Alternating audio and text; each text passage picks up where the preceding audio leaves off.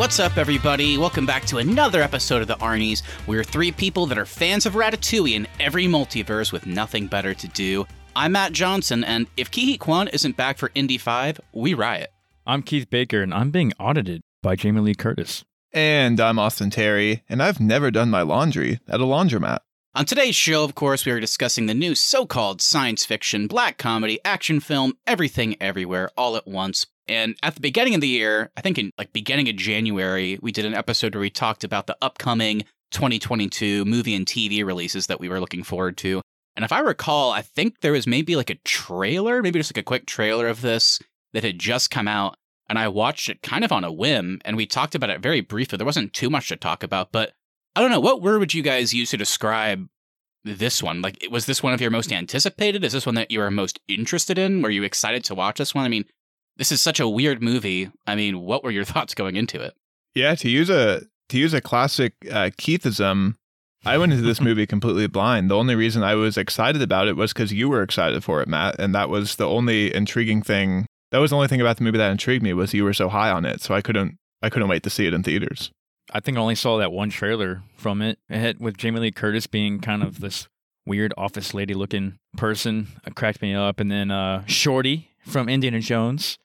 Seeing those few actors kind of got me a little pumped for it. But as far as the story and all that, I really didn't know anything about it and what was going to really happen in this movie. I mean, I just kind of had an idea that it was something about hopping universes, but that was about it. And yeah, the only real, I guess, additional level that I could bring to that was just that I knew the Daniels were directing it, who, I guess it's crazy to think it's already been, I think, 6 years since their last feature film, which was Swiss Army Man, which at its core was kind of a goofy, weird black comedy in the same way this one is, which was about Paul Dano being marooned on an island, and he's about to end it all when a corpse played by Daniel Radcliffe washes ashore and they become friends. It's kind of a simple premise in its setup, but then it just gets very goofy and surreal from there. So I expected that this one would be kind of the same, and I think it's fair to say that it is that, but times 100. So I had that extra level, but now I guess let's just get into it, because it sounds like this is all a movie that we very much so just went into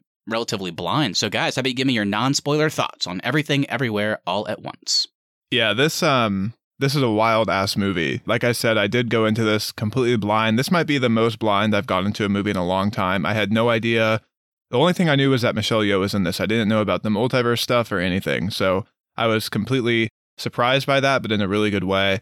I think all the performances are fantastic. I think the way this movie unfolds is entirely original, and it's a very original sci-fi movie, which is kind of rare for Hollywood. Most things are inspired by other elements, or it's a remake or something, and so to see an entirely original story was really cool and very exciting for this film. I think visually it's a very impressive movie. I think the way it tells its story is very impressive too. My only real, nitpick with the movie is by the end of it, I was left struggling trying to figure out what the message is supposed to be for the overall film. But I did entirely enjoy the ride to get there and could not recommend this one enough. So I saw this 2 nights ago. So I've had a little bit of time to let it simmer and let it kind of slow kick in the mind, I guess you could say. When I first got out of the theater, I was like, I don't know if I like that. There was something about it that was just kind of throwing me off. But there was still a lot about it that I enjoy. But now that I've let it kind of sit a little while, I like it a lot more. I don't think it's a spoiler to say, the opening I think is awesome. The sci-fi aspects, like you said, Austin, the performances are incredible. All the actors they were able to pull into this movie were great.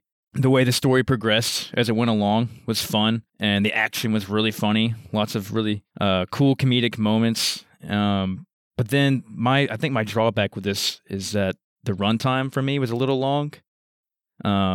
You could say from our last review with Morbius, I think Morbius and this should have switched runtimes. Morbius needed some more time. You wanted more time with Morbius? Is that what you're advocating for right now? I think they could have done something better with 2 hours and 10 minutes versus 1 hour and 40. And then I think with this one, I think they definitely could have shaved off a little bit. I think towards the end, the story was kind of lagging a little bit for me, and I was just kind of ready for it to be wrapped up. But yeah, that's where I'm at. Overall, I enjoyed it, but there's definitely some drawbacks. Yeah, Keith, to jump in just really quick on your point about the runtime, I am with you a little bit there, and I think the only reason you feel it is because the movie is told in chapters, and the first chapter is the longest one. So when you get to a certain point in the movie and it goes chapter 2, you're like, oh my God, we have 2 more chapters to go in this story. So I think you feel the runtime because of the way they chose to tell the story in this one. Yeah, so I guess I saw this one the most recent out of all of us. I saw this one last night, and after walking out, I kind of wish that I had seen it earlier in the week, if that was even possible, just so I could kind of be in your guys' shoes and be able to let it simmer for a little bit longer. So I just feel like there's so much going on that it's still hard to process. I definitely liked it, so I guess I'm closer to Austin. Do I love it that much? I don't know yet. Like I said, I kind of want to talk it through more. I think hearing some of your guys' pros and cons will help me go from a potential like to a love. I would absolutely recommend it. Is this one for everybody? Definitely not. I would not be surprised at all if people didn't like this one. In fact, whenever I was walking out of the theater, there were some people next to me, like this big group that were talking about it, and hearing some of their criticisms it was hard not to laugh out loud because of how crazy this movie is. So maybe I'll mention some of those as we get into spoilers. But yeah, and it's funny because I liked it like you guys did, but I guess I have almost the opposite problems in some case. I hear you with the runtime, but it is weird because it's like 2 hours and 20 minutes, and it got to a point where I was like, wow, yeah, this is kind of droning on a little bit for me. But then I just pulled up my phone real quick just to see what time it was out of curiosity, and it had been an hour and a half. I was like, oh my God. So it did weirdly fly by. So I was kind of close to the end at that point. I was like, oh, okay. So never mind. So that wasn't too much of an issue. And you guys talked about the ending and kind of the third act a little bit, and that's probably my biggest opposite. I wasn't really bought into the movie in the beginning. So I think I was much higher on the ending and a bit lower on the beginning. Even when they started introducing some of the crazier concepts, for whatever reason, it's not that it wasn't crazy enough. It's just that I was like, oh, that's cool. But it's not like I guess it just didn't hook me right away. But we'll talk about in a little bit once we get into spoilers. Like there was one moment in this movie that happens maybe like 25, 30 minutes in that really surprised me. And from that point on, I was totally bought in and hooked, and I ended up really enjoying it. So I have some questions about the themes of the movie. That's my biggest nitpick is the themes. I just don't know what they were going for. Okay. I'm not sure what the core messages they wanted people to take away from this. Yeah, no, I get that. And it's interesting because I think, or at least I know what I think the theme is. I don't know if that's what everybody else does. That's probably the point. I'm sure we all took away different things, which is super cool. But yeah, and of course, it should also be said before we get into spoilers that the thing that's super cool and super different and unique and fun about this movie is that it's just the range that you get, not only in the actors and actresses' performances, but just in the genre, the way they play with that. I mean, this is a super incredible, well choreographed action film. It's a really creative, interesting, thought-provoking sci-fi story. It's a very emotional family drama, and then at times you're laughing out loud with some of the craziness of not only the situations but also some of the jokes are just really funny. So that was what I loved most about it, is I just got so much out of it, not only from a thematic standpoint but just as an audience member. I was like, oh wow, I was having such a good time, but in different ways, because obviously they're throwing so many different genres at us.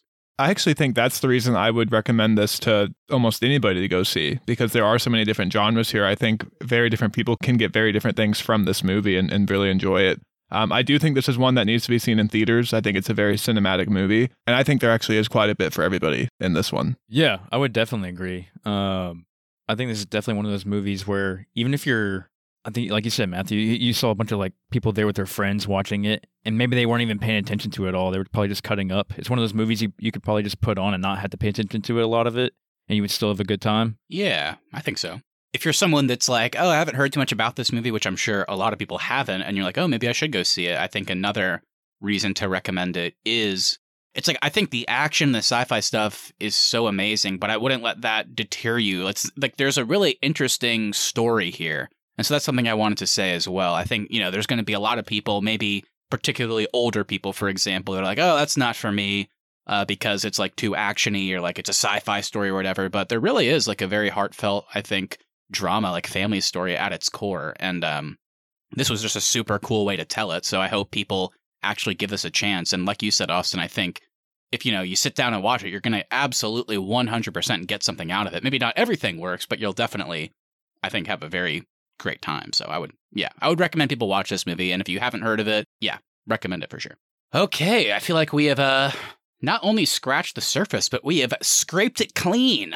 I don't think there's anything else we can really say without diving into spoiler territory. So if you're curious about I would say that. That's the thing I was trying to think of earlier. If you're curious about this movie, definitely go watch it. Don't even sit around for the spoilers. Don't read anything about it. If you have any interest at all in these performers, like the directors, the story, anything, go check it out and then come on back for our spoiler talk. Go see this one so more movies like this get made. This is a movie that you want to put your money to at the box office, unlike Morbius.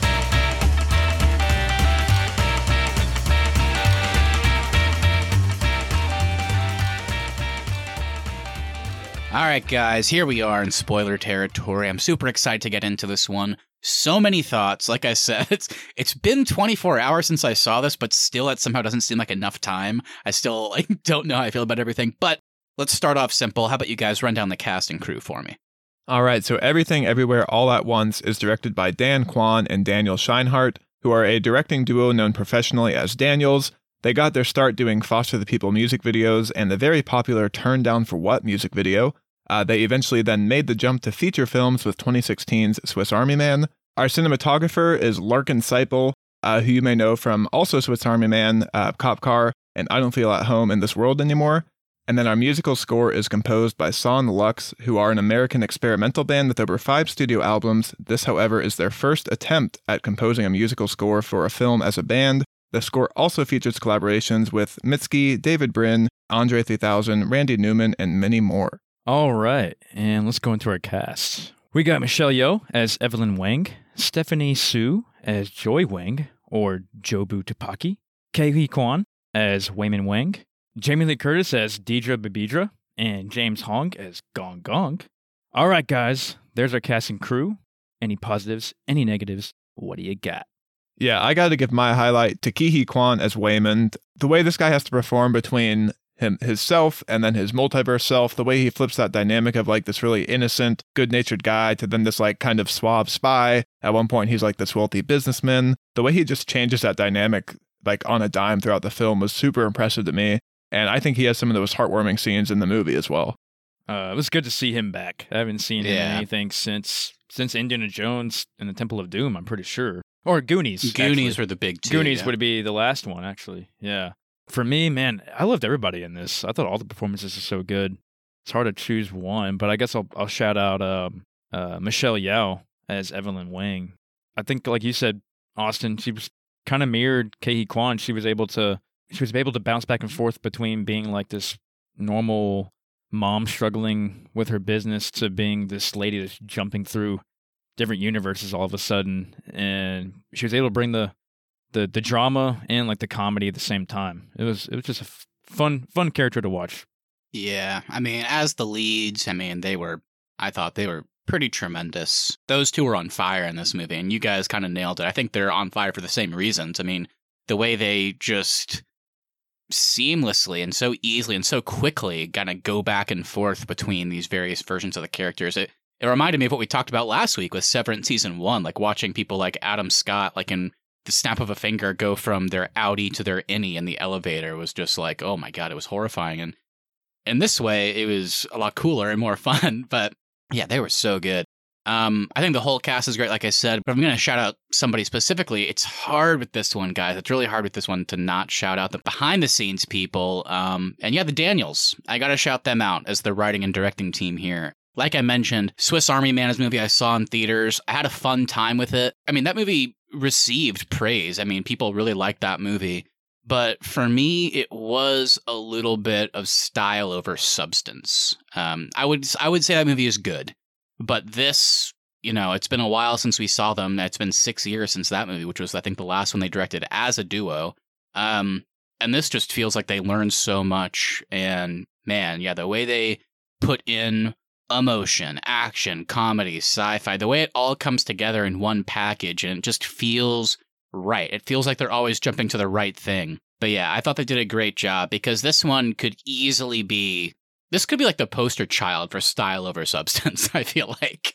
But even at times where I was on the verge of, oh, is that too much? I feel like they always had a reason for what they were cutting to. It's okay, they just cut to a big Grand Canyon and now our characters are rocks. Here we go. What are you going to do here? And then it ends up being this really kind of sweet scene that pays off later, because Evelyn, kind kind of rephrases some of the things that Joy was saying in those scenes to her. And that's kind of the reason they come back together when she's like repeating the line about, there being smaller pieces of shit whenever you find out new discoveries in the world. It's like, wow, how did they take a scene where there's googly eyes on rocks and make it mean something? So, yeah, I thought they did fantastic behind the scenes. From what I've read, it sounds like this was kind of their baby. This is something that they've wanted to do for a long time. And, yeah, I thought they did a great job. And somehow they make it very easy to get on board with this movie, because very quickly they drop you into, we're jumping multiverses, we're going to a world with hot dog hands. I don't know how they did it, because I feel like a lot of movies would spend 3/4 of the film setting up the premise, and then the last fourth is like all the really cool stuff, and you wish there was more of it. And you get right into it like 25 minutes into the movie, and it's very easy to get on board and kind of like sit along for the ride. Yeah, it was so trippy. That's like the word I would describe for this movie. Kind of like, that's the same word I would describe like the first Doctor Strange is trippy. And that's kind of what I would use for this one too. Like all the different elements that come in from the different universes, and some of them are just like astounding, like really surprising stuff that comes in, and some of it's so funny. Yeah, and it's like, I think, and we'll get into this in a little bit, but I think what I was saying at the beginning, the reason that the initial maybe 20 minutes or so, I really loved, like you guys said, how they so quickly got into it. But the thing that was kind of keeping me from loving it was just like, oh, okay, so Ke Huy Quan as Waymond, he's like shifting personalities, and he goes from kind of like a fun-loving, kind-hearted dad, basically, that wants to do the right thing. But then he has this other personality that's like a badass action guy. And I was like, oh, okay, is that just going to be the movie that they have like other personalities that are good at fighting or something? But no. And then it somehow introduces you to that, and then it slowly kind of gives you the greater world, which I was like, oh, wow, this is paced so well. Like you said, Austin, it's like they introduce that so that whenever they start building upon it, after that, it kind of feels natural, which how by the end, like this movie feels natural is crazy. There's a raccoon Ratatouille joke in this movie, and it makes total sense. God. It was so good. I love that. It was incredible. All right, well, we've given you our non-spoiler and the initial spoiler thoughts so far, so let's see what the critics had to say. So Everything Everywhere All at Once received widespread critical acclaim and currently has a 97% on Rotten Tomatoes. So if we were to potentially compare this to the last movie we talked about on the podcast, which, I don't know, what was that one? Oh yeah, Morbius. It may be fun to know that this is 81% higher. Has it dropped? Because it was at 17. It dropped to 16. Oh, Morbius, no. Oh, shit. We got to redo our game. Sorry, Matt Smith. The site's critical consensus is, led by an outstanding Michelle Yeoh, Everything Everywhere All at Once lives up to its title with an expertly calibrated assault on the senses. All right, so positive reviews centered around all the performances of the cast, with most reviewers mentioning Yeoh specifically, who was able to show off her range by jumping from emotional beats to great comedic timing to her well-known martial arts skills. The premise serves as a great launching point for the film's imagination and vision, and finally, it's a great combination of playful and tender with the ability to jump back and forth at any time. In the few negative reviews we could find mentioned, some of the underlying themes may not have had the best resolution. By nature of the multiverse and numerous versions of our main characters, at times, the story can be overwhelming. I would definitely agree that this is an assault on the senses. I think that's a perfect way to kind of sum up this movie. There's a scene where you're like flashing through the universes all at once, and it goes on for like 3 minutes, and I was like, I'm going to develop epilepsy from this scene. Like, it needs to end. I mean, overall, though, I do agree with all the highlights. I think there was a call about it being playful and tender. I think I wanted more of the tender moments, because when they hit very powerfully, but I don't know if there's enough of the tender moments to like look back and be like, oh yeah, there was like a positive message in that film. The majority of the film for me is like a kind of a nihilist message, and then it tries to come back on that premise towards the end of the movie, but I don't know if they resolve that very effectively. I think that's kind of what worked about it, and that'll be kind of fascinating to dive into later, because like I said with my initial thoughts, it sounds like I like the ending of the movie a lot more than you guys, whereas you guys maybe liked the first and second acts more. But yeah, and to kind of just set up our thoughts on the themes, I took it the exact same way as you, Austin. I feel like the entire thing has a very nihilistic message, and they even just repeat the whole mantra of nothing truly matters several times in the movie. But the setup towards the end with the whole, kind of using kindness as a weapon instead of, violence. Actually, I thought was cheesy when they first set it up with Waymond saying it, but by the end, like watching Evelyn using that to kind of help people and then have that help Joy, I was like, okay, so is the theme like kindness in the face of nihilism or something? And if that's what it is, then I love that. But that's what I took away from it. So the ending worked a bit more for me, but I totally hear your guys' critiques as well. Yeah, it's only cheesy because originally he goes, my weapon is kindness, and I know you think that makes me weak, but that's how I choose to fight. And that wasn't cheesy. Where it gets cheesy, then during the final action scene, it cuts to Waymond, and he goes, Evelyn, be kind. Yeah, it's like, oh my God. Little things like that. It felt almost like a studio kind of putting in like, hey, can you guys like film an extra scene where he says be kind just in case the audience doesn't get it? But it turned out we were like, yeah, we know. So yeah, there was little goofy elements like that. All right, guys. So with that, it's time to get a little bit deeper. Let's get into our roundtable discussion, break this all down if we can, because there's a lot to talk about. So who's going to start us off today? I kind of want to expand on what we were just getting into there. What was the message or meaning that you guys took away from this one? Yeah, I would say the overall message of it was that, well, man, I don't know. There's so many ways you could take it. You kind of have to, I think to answer that question fully, you kind of have to combine the sci-fi with like the family aspect of the story, which you could easily separate and say like with the sci-fi stuff, you could say the version of that you know that you're living this life right now is not, that's only one version of you. All the decisions you make in life branch off into other versions and multiverses of you. That's that version. And then there's like the family aspect where like, which they kind of try to say like nothing matters, like everything you do is going to have consequences, but no consequences at the same time. So I don't know. It's pretty, you can get pretty deep with it if you want to, or you can kind of just look at it from afar and just be like, yeah, I don't know. We're just into multiple universes. Who knows what's going on? Yeah. Like we said already, I mean, I think a big part of it when we get towards the end is this whole nihilistic take on the world that is kind of personified by Joy in her multiversal form, who feels like in the Alpha universe she was splintered off and she was forced into this, and because now she's been given this ability to see all these multiverses, so many different possibilities and choices, to her like nothing matters, and you know she would rather just not experience that at all because it's hurting her. The idea of, you know, kindness in the face of that, I think, like we already said, it could have been super cheesy, but by the end I found it very powerful. So I really liked that. And then watching Evelyn and Joy kind of come together in the end, I thought worked. And that kind of ties into the other thing I took away from it, which, you know, a big part of this movie, like you said, Keith, if you strip away the sci-fi and the action elements of the movie, you are left with, you know, our main character, Evelyn, who in this specific universe, if you want to call it that, she's somebody that is miserable. And I think you could very fairly say that she's miserable because she allows herself to be miserable. Because she looks back on her life and she regrets some of the choices she made. She's constantly wondering, like, God, if I hadn't made the choice to leave China with Waymond, I mean, where could I be? What kind of life could I have? And in reality, you know, she has a very good life. She has a loving family, and you know, they have this business with, even if it's not doing great, they have a lot. And she kind of chooses to ignore all of that, ignore her family, ignore these things that could make her feel better, but she allows herself to kind of wallow in the sadness. And I think that kind of reflects later in the movie with Joy. And as the movie goes on, I think we kind of see that. And whenever you bring the sci-fi elements back into it, when you have like Alpha Waymond being like, God, you are like the least successful version of Evelyn, which means you have the most potential. And it's kind of played for laughs, but then when you get to the end, it's like, and then you see her kind of, I don't know, you see Evelyn go on this journey over like this, you know, little over 2 hours, and she kind of looks at where she was at the beginning of the movie, and she's like, you know what, maybe in this universe, I don't have everything that I thought I would. Maybe I thought my life could have been much better, but ultimately I have all of these great things in front of me, a great loving husband, an amazing daughter, and I've kind of neglected it for a while, and I should have, you know, kind of embraced it more. And being here right in this moment in this universe with you is where I want to be. And that kind of ties in with the whole being kind thing in like the face of negativity. And I thought that was all super powerful. So that's what I took away from it, and all that worked for me. I think there's a few different ways you can take this one, kind of like Keith said. The cynic in me wants to say the point of this movie is nothing matters. Nothing matters, so why do we treat each other this way?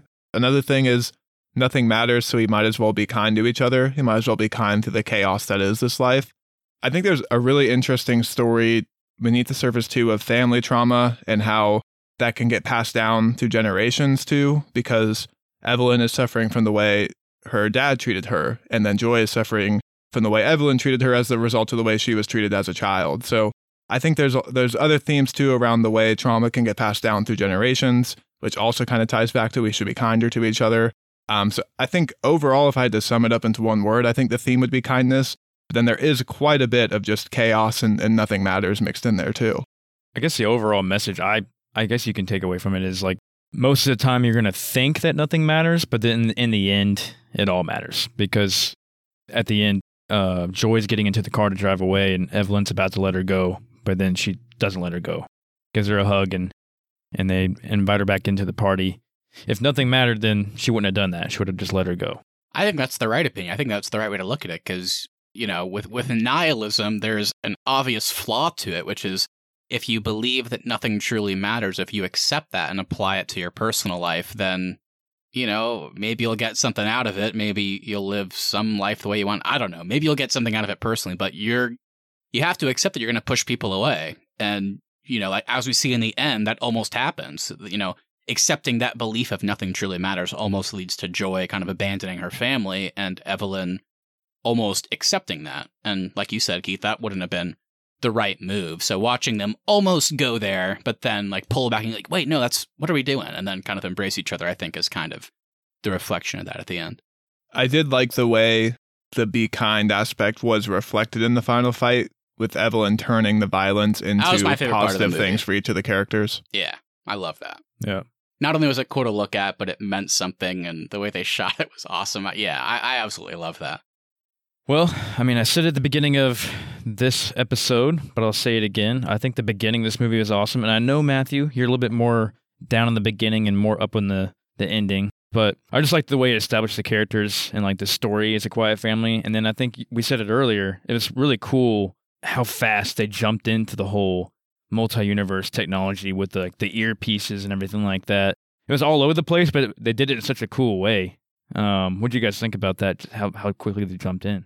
The fact that it just starts out as an immigrant family being audited by the IRS, like that's the opening premise of the movie. And then it immediately jumps to, we're going to be jumping through multiverses and there's all these different ways to inherit powers from your multiverse selves. And it does all that so fast. By the time you hit the 30-minute mark, we're already deep into a multiverse story. And so the way it escalates from an IRS auditing story to a multiverse jumping sci-fi thriller is so quick and was like so just engaging and sucked me in so quickly at the beginning of this one.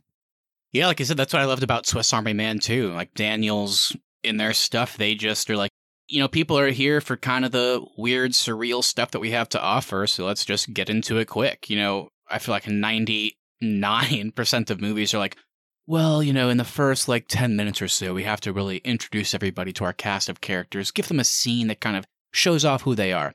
And look, that's great. Obviously, there's a reason that works and that people keep doing that because it's effective and we get to know these people. And then, you know, by the end, we can see the journey they go on. But I think by doing a movie this way, where you just so quickly get into the thick of it, I love that because there were still so many moments like 45 minutes in or an hour plus in where we're getting to know Evelyn and Waymond and Joy, even though it's like we're in this weird multiverse story. I think that's so cool. Like could they have spent more time in the beginning, like introducing us to this world and their family dynamic? Sure, but I feel like by the end, I still got all those things without all that baggage and like bloated screen time in the beginning. So I loved how they handled it. I loved how we got to it so quickly.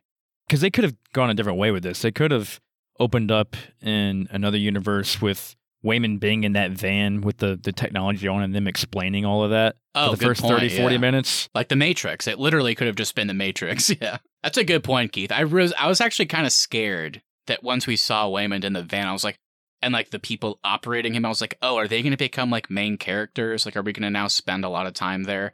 And sure, that could have worked like you said, but I'm glad we didn't do that. They also could have taken the Eternals route where they give you 18 pages of text at the beginning of the movie explaining all the dynamics of this world and why one world has fallen and how there's a new power that's come to rise up and all that stuff. Ugh, I haven't thought about Eternal since we saw it. I don't want to watch that movie ever again.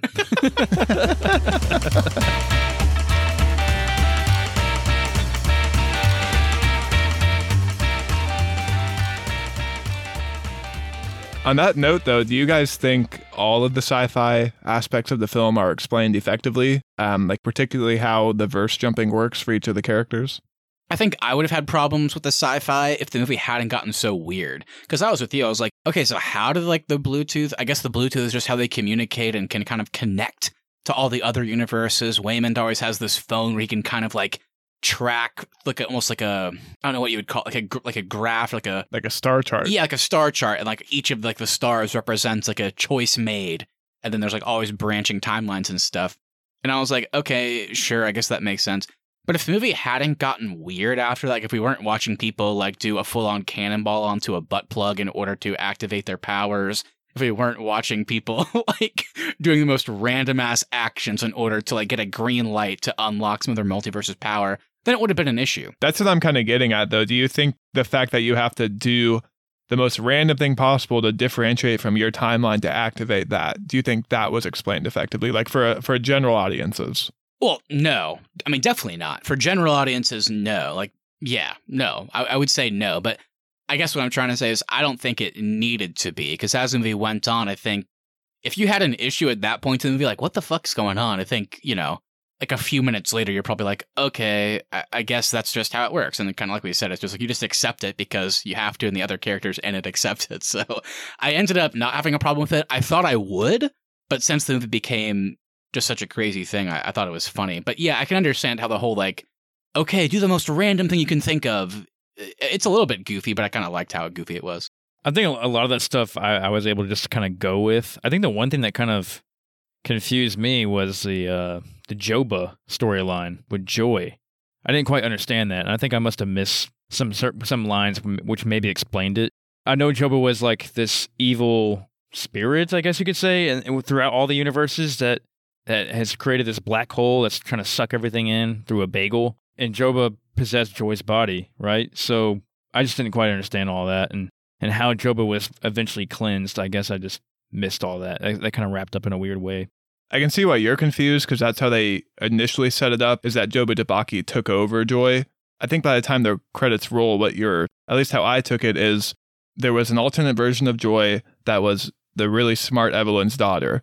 Evelyn pushed her to a point where her mind broke within the multiverse, and she became Joba Tupaki, thinking nothing mattered. So I don't think Joba Tupaki was ever an actual spirit. I think that's just who that Joy became. Oh. And then she started traveling through the multiverses, looking through another Evelyn. Everybody thought she wanted to kill her, but I think she was just wanting to reconnect with a different version of Evelyn who could become just as powerful as she is. Okay, I like that. That's cool. Because they showed a quick scene. It was very quick to your point, but they did show a scene like her like in a chair, like experimenting, and it's like the multiverse hits her all at once. So it's like Evelyn pushed her too hard. And based on the dialogue, it seems like the implication is like Joy, unlike most people, like unlike Alpha Waymond, for example, like who has to like switch bodies, it sounds like Alpha Joy / Jobu Tupaki experiences all of this at once.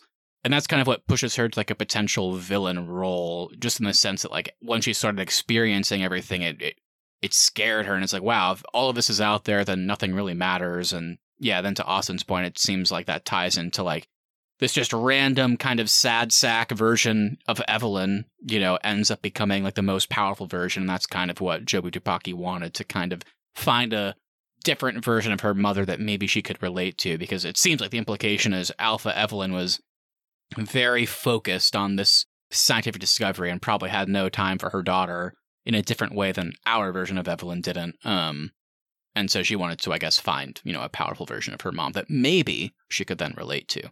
And I do think Jobu Tupaki became one of the most interesting and sympathetic villains that I've seen on screen in a while. I was kind of rooting for this character by the end of the movie. Like, they kind of make you really care about her. And I like that she clarifies her goals aren't really to kill or annihilate worlds. It's just that's what happens because she believes nothing matters. But it's not something she's setting out to do. This is just happening because nothing matters. I think the thing that also worked is as you get even further in the movie, because at first you just kind of feel bad for her. It's like, oh, Alpha Evelyn kind of just pushed her too far and splintered her mind, basically, like we're seeing our version of Evelyn go through the same thing. And that sucks. That's not fair. But then as the movie goes even further along, once Jobu and our version of Evelyn start talking more and they're like meeting in the that white chamber where this black hole is, which turns out to be an everything bagel, which, shout out, guys, there was so many bagels in this movie. I was so hungry. I wanted a bagel so bad. But yeah, and then at that point on, you feel like an extra version of sympathy for this character because it turns out, oh, yes, in her pursuit of what she's doing, multiverses, or like, I guess, universes within the multiverse are being destroyed, but that's not at all what she's trying to do. It sounds like, maybe I read it wrong, but it sounds like, oh, this black hole that we're being introduced to that Alpha Wayman mentioned, the purpose of it isn't to destroy like the whole multiverse. It sounds like, Jobu Tupaki is like, I made this to, kill me. Like, what's the point of any of this? Yeah, she's trying to take her experience away, is what it sounds like. Yeah, so it turns out to be a much more personal thing, even though it's like this grand multiverse threat. It's a very personal thing for our villain to, in a way, almost kill herself, even though I don't know what would have actually have happened, but that's kind of the idea, at least, because nothing matters, so I should just end this because I hate this. And it's like, wow, yeah, it becomes a much more sympathetic villain. So I'm kind of with you. It's kind of the whole thing people talk about is like, are they a villain? Are they an antagonist? And this is like, a classic example. This is just our story's antagonist, because by the end, I understood, where she was at. It was very sad and kind of could relate to that character in some ways. I think Wayman even eats a bagel at one point. He's like, "Ooh, cream cheese." Oh, and he does, because I was like, "Oh, I want a bagel so bad." My world doesn't have cows. Oh yeah, it's like there's no dairy. You gotta eat. How does Ke Huy Quan sound exactly the same, by the way, as he did as a kid? He does. I did want to dive into something here. I know we're kind of jumping around a lot, just like the characters in the movie, which I love. But I did want to clarify, because at the beginning I was talking about, and throughout our conversation, that, well, you guys loved the beginning. I was a little bit lukewarm on it. I enjoyed it, but I just didn't. I wasn't hooked in for a while, like I said. But then there was a change that happened where I was like, oh, this is so cool. I love this. I want to kind of explain what that was. It's about 30 minutes into the movie. It's after, at this point, that Alpha Wayman has kind of gone on his initial journey with Evelyn. And it's like, oh, I guess he's going to somehow be her mentor and teach her how to have her multiverse power or whatever. That's kind of cool. We see some fight scenes along the way, so we start to kind of understand how it works. And I was like, okay, I guess that's just going to be the rest of the movie. It's going to be an action movie. And then, of course, Alpha Joy, Jobu Tupaki, becomes the villain. I was like, okay, that was a little expected, I guess, but that's fine. But it wasn't until right after that initial action scene that we talked about, where Jobu Tupaki shows up and kills a bunch of people by exploding their heads into confetti and like attacking people with double-sided dildos, where then it's like, I guess Alpha version of Gong Gong, Evelyn's father, shows up and is like, all right, gotta kill her. And it's like, why? It's like, well, if you kill her, that'll basically give her one less multiverse to come to. So it just buys us time. So go ahead and do it. That I was surprised, because that felt like a weird second inciting incident of the movie, because it felt like we had such a clear idea of what the movie was going to be. And then it completely shifted. It's like, no, I'm not going to save the multiverse. I just want to save my daughter. I'm not going to let all of this reflect on her. I'm not going to kill her. I'm not going to do that. Whenever she kind of protects both of them, and now Waymond and Joy are kind of brought into the action as well, then the rest of the movie kind of just becomes about Evelyn's journey to get all these powers so that she can be powerful enough to confront Jobu. I thought it was so cool, and like not kill her, kind of just relate to her and hopefully save her. I was like, wow, I didn't expect that. I just loved that moment in that room that they're locked in, where it's like, kill your daughter, and then it's like, no, I'm not doing that. And then that's where the movie really hooked me in, that I got super interested. I thought she was about to kill her, to be honest. I was like, wow, this is going to take There a was a really moment, weird yeah. turn. Yeah, she's going to go up to her. She was going up to her with the box cutter. I was like, oh, shit. Like, she's actually going to do this. Yeah, I didn't know what to expect in that moment. I was like, okay, is she going to kill her? And then somehow it's like, is she going to have to like destroy this universe to find a better one for herself? And then like somehow ends up in that with her family. But then I was like, oh, by the end, that's the opposite of the point. You know, you have to be in this universe, in this moment, as she says in the end, and do that. So the idea that she kind of pushed everybody away and is like, I'm not going to listen to the alpha versions of my family. I'm just going to save my daughter. I thought was super awesome. Yeah, so before we close out, I definitely wanted to just dedicate a segment of this podcast, because there are so many individual scenes to talk about. So like, what resonated with you guys just at all in this movie? It can be something emotional, comedic, action-focused, sci-fi, fantasy, whatever. I don't care. I just want to know like what individual moments or sequences stuck out to you. I think the underlying like relationship story between Waymond and Evelyn was really sweet and heartwarming, especially the kind of the closing moments when Evelyn just signs the divorce papers and Waymond still steps in whenever the IRS shows up and finds a way to save her. And she's like, what did my idiot husband do? And she kind of has this moment where she takes a step back and realizes like what she has in a partner and all the things that she's been looking over and finds a way to appreciate her family. During that scene, my wife just like reached over and started holding my hand because it was hitting her the same way it was hitting me. And kind of just like taking a step back and appreciating what you have in your current life, I thought was a really sweet and tender moment that really hit me in this film for sure. Yeah, there was, I don't know if you just mentioned there, Austin, but there was a scene with Waymond and Evelyn in one of the like the better universes, or the more successful Evelyn universes, you could say. Yeah. Waymond just kind of reaches over and tells her like, I would rather be with you just doing our taxes and struggling than be here. That was the scene that got my wife. Yeah, that was here apart. That one kind of, that one like hit me hard. I was like, that's cool. that hit me hard because I think that is the message of this movie. But other things that resonate with me, I guess you could call it the old school kung fu karate kind of action that they kind of can do now with like more modern visual effects. That was fun to watch. A standout action scene too is when they are escaping from the kind of the smoke bomb room that they're in, and she's twirling the riot shield after inheriting a sign twirling version of Evelyn, which also seems like that one might have been another very low tiered Evelyn in the grand scheme of the universe, but that action was sweet in that scene. Yeah, I loved everything you guys said there. That's definitely where I started to get a little bit emotional towards the end, because every scene in this has like multiple meanings, which I love. Like Keith, you talked about I guess it was the movie star / maybe, Kung Fu Master Evelyn, who it's like our Evelyn kept wanting to go to that universe, basically. She even made like jokes about it, like, well, I want to go back. Because like that's like the most successful version of herself that we see and that she sees. And basically just concluding that by seeing like a successful version of Waymond too. And this is a universe where they didn't get together. Like they didn't go to America together. And him saying that line, just like, I just wish, we could have been together doing just menial tasks, doing our taxes, running that laundromat we talked about. I mean, it was a beautiful thing because not only was it emotional and not only did it impact the current scene, like with the whole kindness message, but it also, you can think about it within our version of Evelyn's head, who's like somehow watching that scene from successful Evelyn's eyes. And she's like, yes, I should.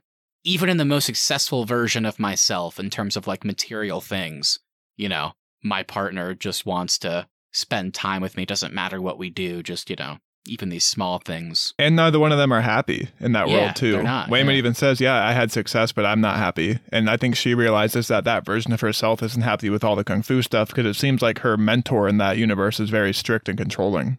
Yeah, and I believe that scene directly transitions to her.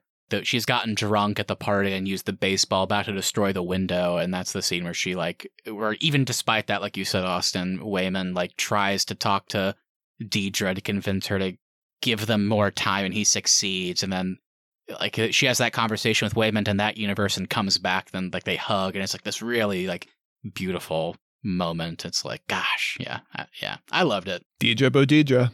All-time great character name. All-time, and that kind of transitions to my standout moment that I wanted to talk about. I guess it was partially in that same universe. Maybe there was a diverging point that we didn't see or something. But watching Evelyn walk outside of the party and sit down with Deidre and be like, "So what did my husband say to you? How did that work out?" And kind of they're able to connect for the first time because it's like, well, I had somebody that handed me those same papers that you got handed, so I get it. We live in a world where, we just are unloved. And the way Daniels and the entire team and the actors took that scene, transitioned back to the craziest universe where everybody has hot dogs for fingers. An ape with normal hands was defeated, so now we have hot dog. Yeah. Oh, that was such a funny scene, showing the beginning of 2001, and the ape they killed has normal hands. God, that was good. But the way they take this element of I got handed divorce papers and I felt unloved, and then it cuts to a universe where everybody has hot dogs for fingers. So it's how could you find someone you love. And that's the only universe that we see where it seems like, Evelyn and Deidre are together. And it's like, oh, why have they been showing scenes of that throughout the movie?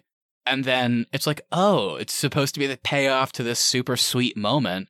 And even though they live in a world where, like, they look so ridiculous, like, they're in love and they're happy and they're dancing together, having a beautiful time. And then it cuts back to Evelyn, who, like, they share a vape together, like, they laugh together, they hug together because they are loved. And, like, Evelyn tells her that.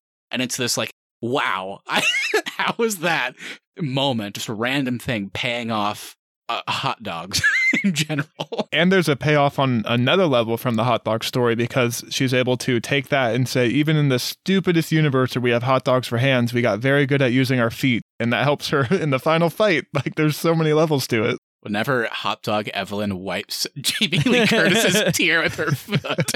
Well, and then even in the regular Evelyn universe, whenever she's fighting she's fighting Deidre, she's like whispering "I love you" to her, like as she's fighting her. Yeah, that's true. That was like the first like random thing she had to do, so it kind of tied back to that. That's a good point. And then Jamie Lee Curtis gets her head just put through a wall. I thought she died.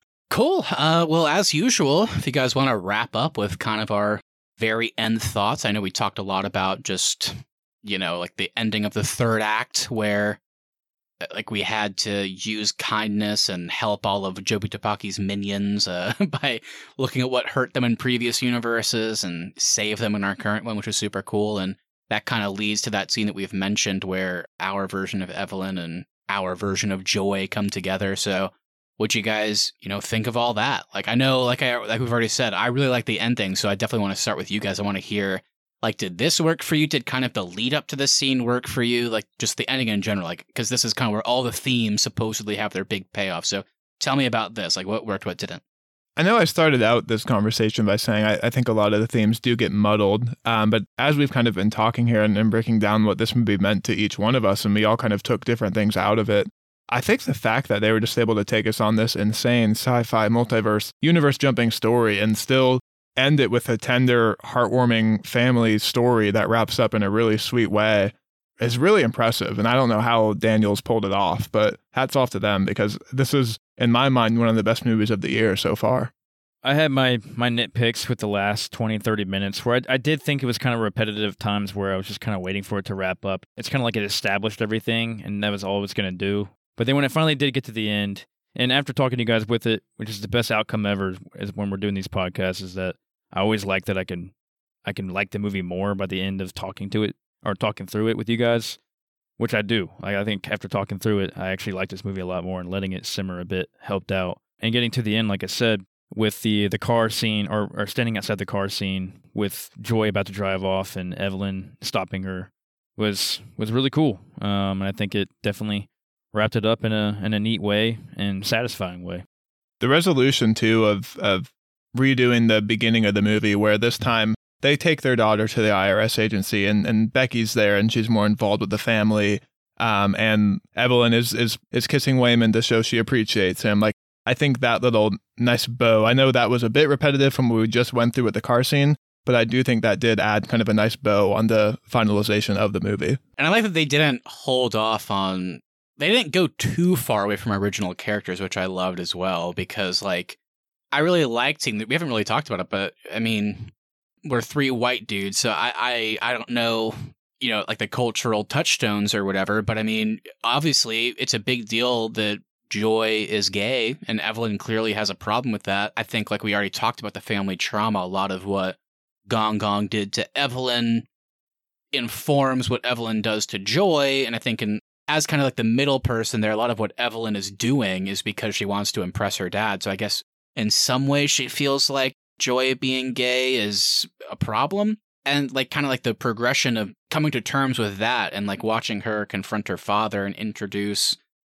Becky, Joy's girlfriend. But still, even then it's not quite right, because it feels like it's too much of like proving a point and standing up to her dad. It's not for Joy. It's like kind of like a weird thing. And then, yeah, just like kind of cutting to the end and seeing that moment where, Becky's just part of the family. She drove her there. I love that. But I like that it's not like a perfect thing where it's like, oh, Becky, you're the best person I know. I laugh so hard when Evelyn's like, Becky, you need to grow your hair. And they kind of just like laugh it off because it's just like, that's Evelyn, So I really like that. And then, like we also said, one of the first scenes of the movie when they first walk into the IRS is Waymond looking at like an older couple and seeing them, despite their age, there's still a passion there. And that kind of reflects later with the divorce papers that it's a passion that he wishes he had, but he doesn't. And then watching Evelyn kiss him in the same spot is just a really cool ending. And I liked a lot that the multiverse was still kind of present at the end in a weird way whenever Deidre's like, all right, guys, this is great. There's still some problems, though. And we don't really hear what the problems are because Evelyn is like hearing the multiverse going on, except instead of like in the beginning where she's like, she's like, what's going on? Like, I hate you. Like, screw you. Like, she's like, oh no, she puts herself in that moment. She kind of is able to hear the multiverse, but then kind of ground herself, which I thought was super cool because that's kind of what she had to do in order to reconnect with Joy. So, man, yeah, just I love the little epilogue. So good. I was really worried they weren't going to effectively be able to wrap all this up because they go all over the place in this movie, and they did, and I can't believe they pulled it off. At some point in my life, I do want to get high and watch this, but I was just gonna say, I am scared that I would die if I did that. I was just about to say that. I was like, for all you fellow stoners out there, take an edible and go watch this movie. It'll be the trippiest thing you ever see. It might be scary. Yeah. All right, everybody. I think that kind of covers our thoughts on Everything Everywhere All at Once. Really enjoyed that one. I guess before we officially go into our closing ceremonies here, I mean, coming into this review, maybe more than anything before, I mean, like I said, I really like this movie, but I wasn't fully, I wouldn't say I loved it, but I don't know. Maybe coming away from this, I think I really loved it. So much I took away from this movie, and talking with you guys, I think really solidified that. So before we close out, I mean, where are you guys at with this? Because we kind of said our thoughts at the beginning. We never do this where we say our thoughts at the end, but are you guys kind of in a different place? I mean, what is your final thoughts kind of review-wise on this movie? Like, love, where are you at? I loved it. I'll be shocked if this isn't nominated for the Academy Award at the end of the year. Yeah, I think I can move more into the love marker. When I first got out of it, I was at the like, but now I think after talking through it with you guys, I'm at the love mark. So I'm glad you're ready to take that next step, Keith. That's a big commitment going from I like you to I love you. Mm-hmm. And the step beyond that is putting a hot dog finger in somebody's mouth and watching ketchup and mustard fall out, which I had to look away from every single time because I was grossed out. And then the step beyond that is divorce papers. There you go. Beautiful circle of life. All right. So with that, let's go ahead and close out, guys. Of course, you just mentioned the Academy Awards, but as I always say, the Arncademy Awards are where it's at. So guys, what do you want to award today? What are you looking to give a shout out to? It can be positive or negative, anything in between. What you got? I have to give the only award I can give for this movie, and that is the honorary Mark Hamill Most Improved Actress. No, don't do Jamie it. Lee Curtis, 2021. She does Halloween Kills as Laurie Strauss, and then 2022 she comes back as Deidre Bodidra in Everything Everywhere All at Once. She embodies the entire spirit of the honorary Mark Hamill Most Improved Actor of the Year award. Okay, good. I was scared that you were just going to give it to her in general. And I was going to say, how dare you, Austin? She's been charming us for years, but specifically from Halloween Kills to this, that's very fair. She needed that award. Michael! I'm bringing back the Best Hair Award to Deidre Bodidra. The no bangs look, I was digging it. Beautiful. Oh, Keith might be going to a like from a love with Deidre Bodidra. Ooh, nothing wrong with that. Yeah, mine's easy. I just kind of mentioned it. There was moments in this movie that made me look away, and I was joking. But in all seriousness, there was one moment in this movie where I literally could not look at the screen, and it happened about 20 times in rapid succession, and every time it happened, I closed my eyes. So, officially, Everything Everywhere All at Once, my award goes to the most horrifying moment of the year, and it is Ke Huy Quan as Alpha Waymond having to perform his random action of putting paper cuts in the middle of his fingers in order to that was rough. get powers. And they did some wide shots where I was like, okay, it's kind of funny watching him do it from a wide shot. That's one thing. But they did several close-ups, and I was like, I'm going to throw up. I was like, I closed my eyes genuinely every single time. There was a girl in my theater who was like, oh, shit. That is a good thing to say. I kind of mentioned it earlier, but also that group of people that left after the movie included some older people. And I think at one point, one of the girls, like, they didn't like the movie, but one girl was like, what about that part where she flung around the double-sided dildo? And I'm not joking when I say this. Like, this older man, good for him, but he was like, oh, I like the scene where he did a cannonball on a butt plug. I was like, all right, partner. Well, with that, no perfect ending. So thank you, everybody, so much for listening. If you enjoyed this episode, make sure you hit that follow button so you never miss our upcoming content. Also, if you wouldn't mind sharing us with a friend, we really would appreciate that to continue to grow our show.